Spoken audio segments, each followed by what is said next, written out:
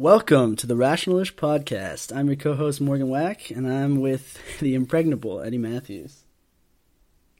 Welcome back. Hey, Morgan, what was that you were telling me about? You were saying that Green Book was the best movie you'd seen in the last 15 years. I mean, like since the best American film since Citizen Kane. That's exactly what I said. So you must have felt really good, right? I thought it just Sunday. perfectly encapsulated race relations in the United States. Right. I remember verbatim, that's what you were saying. You're like, Eddie, you have to see this new movie. It's called Green Book, and it perfectly encapsulates race relations in the That's United it. I was States like, you watch this that moment and in you time. get it. Somebody could come from out of the country, and that would be basically what I would prime them with, and they'd be ready to go. Right. Right. Okay. They've got- Perfect. Well, I'm looking forward to checking it out. And now that we've got that out of the way, yeah, it's we should really get on it so we can be on the same page. You know, it's Excellent. really a background to oppression. It's definitely not. It's Yeah. definitely not a sanitized version of race relations in the U.S. That's not what it is at all. Who's to say? Who's to say?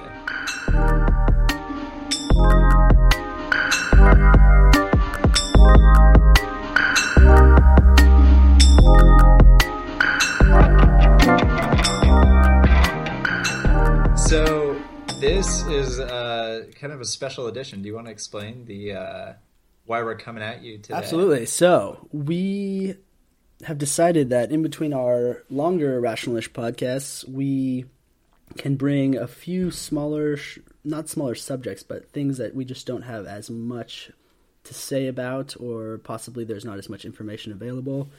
So we're calling these Rationalish debriefs, and they should be around 15-20 minutes. So, you know, you've got your short little commute, you're on your way to work, and you need that kick, you forgot your coffee, just plug in some Morgan and Eddie debriefs, and you're good to go.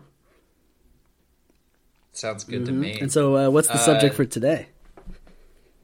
Yeah, we're going to talk about Venezuela because it's been in the news a lot. And hopefully this is just a good little way for you into it without having to get too kind of deep into Venezuelan history.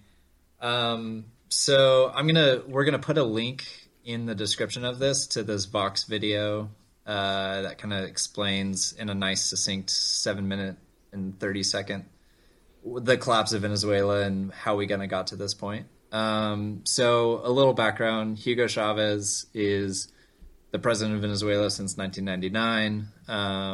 So for about 15 years until 2014. And he's a populist leader. He's really popular with the poor. Part of that reason is that the oil price spiked during his administration. And so Venezuela being one of, I think, per capita, like the most oil-rich country in the world, their economy was heavily dependent on their oil reserves. And so when it spiked in his administration, it was really great because it meant that he could spend billions of dollars on social welfare programs and kind of consolidate that support among the poor of Venezuela and, you know, continue his popularity. But the problem with that was that it was contingent upon oil prices staying high. And so the economy just wasn't diversified enough. And so it was too much overbearing on those oil prices. So inevitably, when the oil price fell, it was after, you know, his handpicked successor Maduro took over, and they were just kind of scrambling. And so they didn't kind of curb the amount of spending on the social welfare programs. And so it wasn't feasible for them to continue to fund those. So just massive inflation happened, and then they basically rigged it so that they had two different currency values.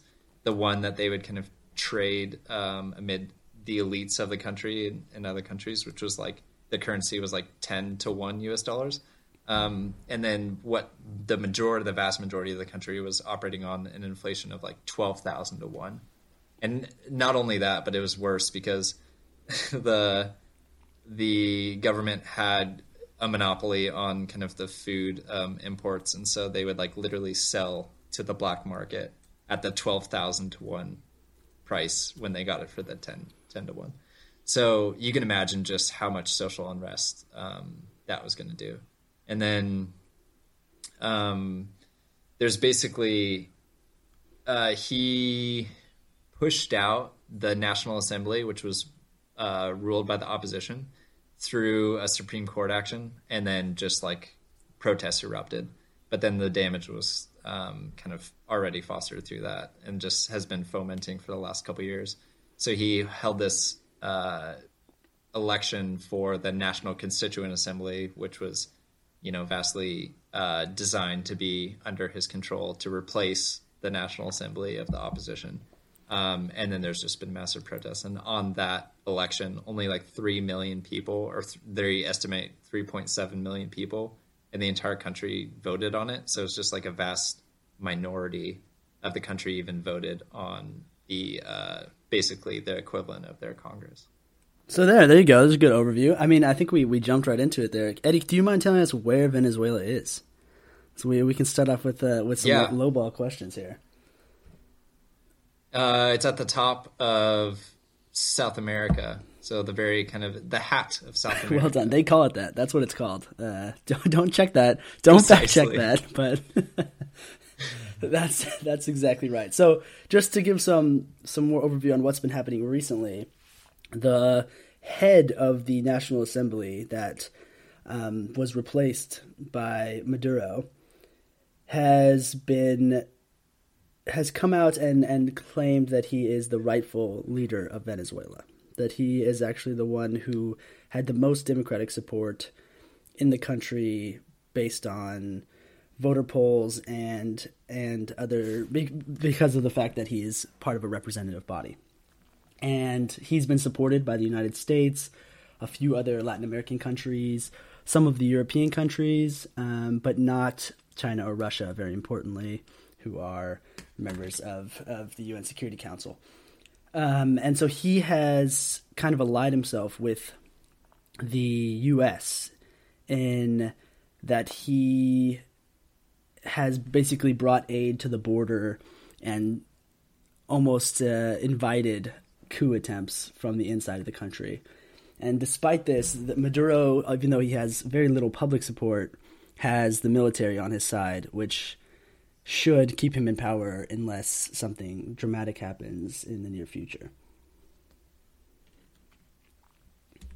Yeah, I think that's an important point. So it's interesting because that's what you described as the inflection point that we're at right now, because Juan Guaido has kind of risen up as kind of the people's choice, or at least claiming to be the people's choice, and then having shown there to be seemingly much more plurality of support from him within the people outside of the government than for Maduro. Absolutely. Yeah. And then the U.S., I think the U.S. was the first to recognize him as the rightful president. Yeah, well, we're looking at it from a U.S. perspective, which is interesting, so we can get into it a little bit here. It's a few of the aides that quit the White House positions last year said that Trump was openly questioning whether or not we should invade Venezuela as early as July 2018. So this has been on his to-do list for quite some time, before this kind of outrage had really even struck a chord with the U.S. public or the international community. And he was shut down then, and he seems to continue to be shut down in his quest for intervention in South America, which, given the U.S. history of intervention in that region, is probably for the best. I think a political solution. It's an interesting. Go ahead.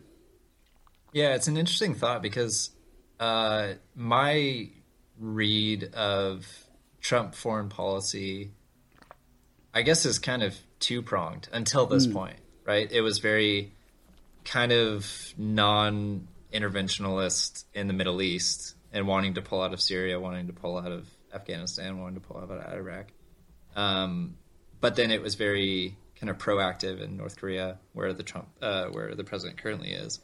And so it seemed like, I don't know. Well, at least to me, it seemed like Trump was doing a pretty good job in those areas, aside from having said that we defeated ISIS, and then, his own, General Mattis, like, quitting well, maybe not because of that, but that being one of the factors under his decision to quit. But I feel like, I don't know, Trump has been handling North Korea. I mean, we'll see how it goes, but better than the Obama administration in terms of like he's actually engaging with the problem, and there might actually be a solution coming out of North Korea. And it seems like with Syria, he had, I don't know, maybe kept the trajectory of what Obama was doing, but maybe even was a little bit more adept until he was pulling everybody out. What do you think about that? I mean, these are a couple different issues. I think he's consistent in his inconsistency. I have very low hope for any sort of actual... I feel like they'll probably come to some sort of deal like they did last time, and it won't be held through on North Korea's side. In Syria...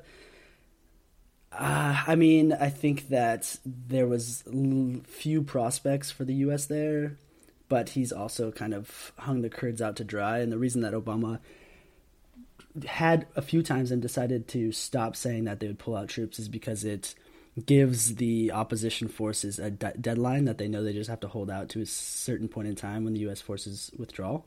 Not that it's a bad thing, but it's definitely a more complicated story. I think the interesting thing is that the reason why he would think that intervention in Venezuela is acceptable, but strongmen and dictators who base their rule on undemocratic votes and rigged voter schemes elsewhere are allies is an interesting point. I think from my reading of the situation, a lot of it goes back to the voter base in Florida. Rubio has been the number one supporter of this cause of getting Guaido into Venezuelan office. And it just so happens that the most Venezuelan Americans live in Florida, in a swing state. And that the rest of the Latin American citizens and immigrants in Florida are sympathetic to that cause. Not that it's wrong. I think that it's very obvious that Maduro is not right to lead the country, but it is odd. I think the other thing that plays into it is the fact that Venezuela is seen as a communist country, and it is kind of this Cold War mindset where it's okay to intervene in areas where we see them as kind of relics, as like antiquated foreign policy games, when really the new Cold War is more about democracy versus dictatorship rather than any sort of ideological battle. And I think that's what we're seeing. I think Russia's support for Venezuela is very similar to their support for other communist-leaning countries, but in this time around, it's more about China and Russia supporting dictatorial countries rather than democracies. And that is almost more dangerous because when you have this asymmetric Cold War, you don't really have the same type of balancing that you had when it was not a unipolar state, but a bipolar state. It's like a diplomatic proxy war. Yeah, I mean, the thing is that when you have a foreign policy agenda like Donald Trump that is so scattershot, it's hard to see any wins or losses coming out of it, which, is a strategy. It's not, I don't think any, even in North Korea, which has kind of been his go-to foreign policy intervention, I don't think anyone expects it to work out, so I don't think it'll play against him if it doesn't. And I also don't think he'll be given any credit if he pulls something off. And that's kind of by design. He has definitely relegated the foreign sphere. And I mean, you can see that by defunding all of the State Department and getting rid of Rex Tillerson and all that. So it's an interesting, an interesting policy on his behalf to think that Venezuela is this kind of standalone, isolated, rogue state when there are a number of countries in the region and elsewhere that are propped up on just as flimsy democratic grounds. Yeah. I mean, this is speculation, but maybe part of the thinking is like, well, why not get the lion's share of our oil from Venezuela instead of Saudi Arabia and not have to deal with all the Saudi Arabia human rights abuses? Yeah, I mean, I don't know. Both countries are very similar, which gets to the root of the hypocrisy. Right. Cool, because Saudi Arabia also way too kind of dependent on their oil reserves. For their Yeah, I mean, they're both. So you could say both countries suffered from what's called kind of the Dutch disease, resource curse. In Venezuela, when oil prices skyrocketed, you have a disconnect between the people and the government. The people in Venezuela was the richest country in South America at one point in time. They're extremely well educated. Yeah. So it's a bit different. I think that's why we see so many protests in compared to other countries where there never really was this dip and the population was never really able to grow into a democratic position. And I do think that's why the population has been able to resist what is pretty assuredly a strong, robust dictatorial system in a way that they haven't been elsewhere.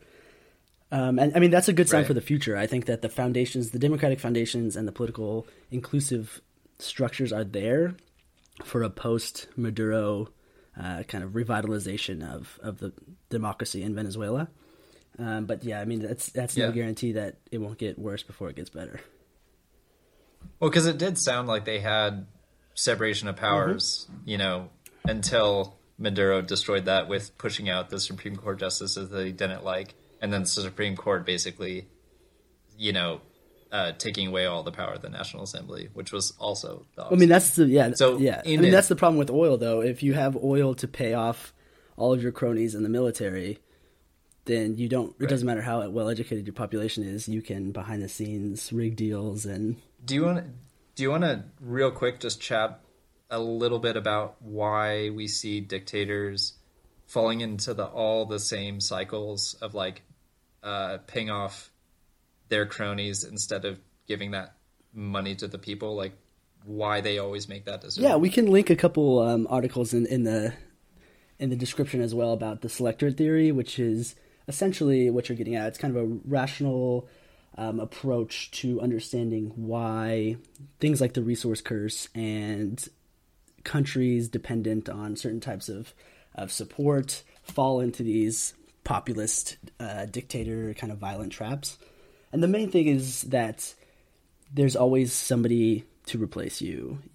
Any money that you give away to the people, let's say you want to promote healthcare initiatives or education initiatives, leaves money that you can't pay off the military or your key advisors or people who run the oil fields.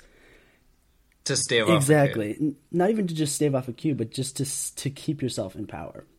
And those key supporters know that if they back the opposition candidate, they're going to receive a larger share of the spoils. So when countries where there is not...